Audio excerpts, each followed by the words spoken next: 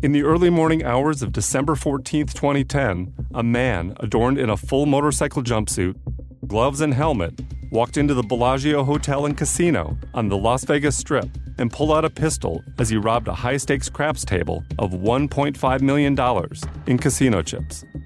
Hi, I'm Jason Hoke, and my new podcast network, Waveland, is on a mission to bring you wildly entertaining stories that you've never heard told like this before.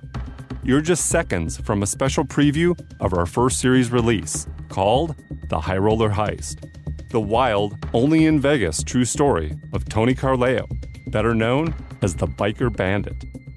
The High Roller Heist is available now on all popular podcast platforms.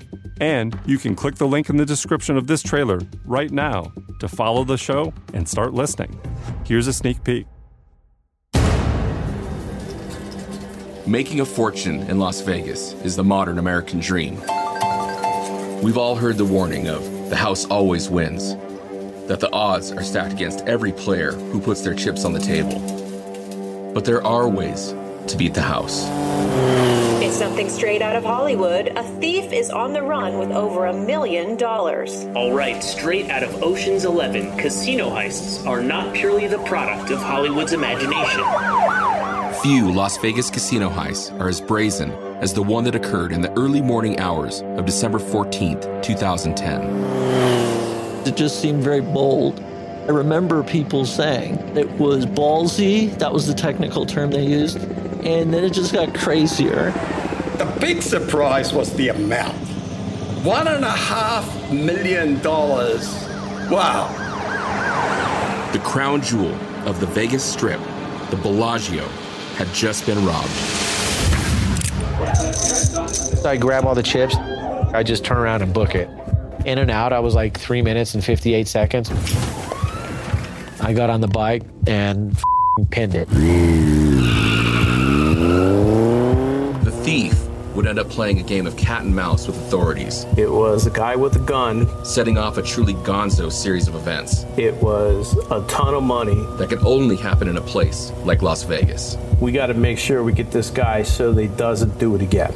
Over that time, he'd earned a nickname that would cement him in the annals of Sin City legends. The Biker Bandit. He came into my room and he dumped the backpack full of chips onto my bed.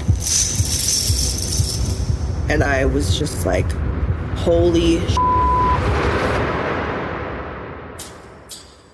From Waveland and Pegalo Pictures comes the story of a man who robbed the house. We ended up counting them and come up with this big number. Returned to the house. If they know it's me, they're going to tackle me the second I walk in here. And lived in it. She ends up giving me a $600 a night room. Full RF&B, which stands for room, food, and beverage. You just sign whatever to the room, you go out and eat, and it's all comped. I lived there, man. This is the High Roller Heist. The pressure was already high anyhow, so I was like, all right, game on. Everybody has a plan until they get punched in the mouth. And that adrenaline really punched me in the mouth. Wherever you get your podcasts.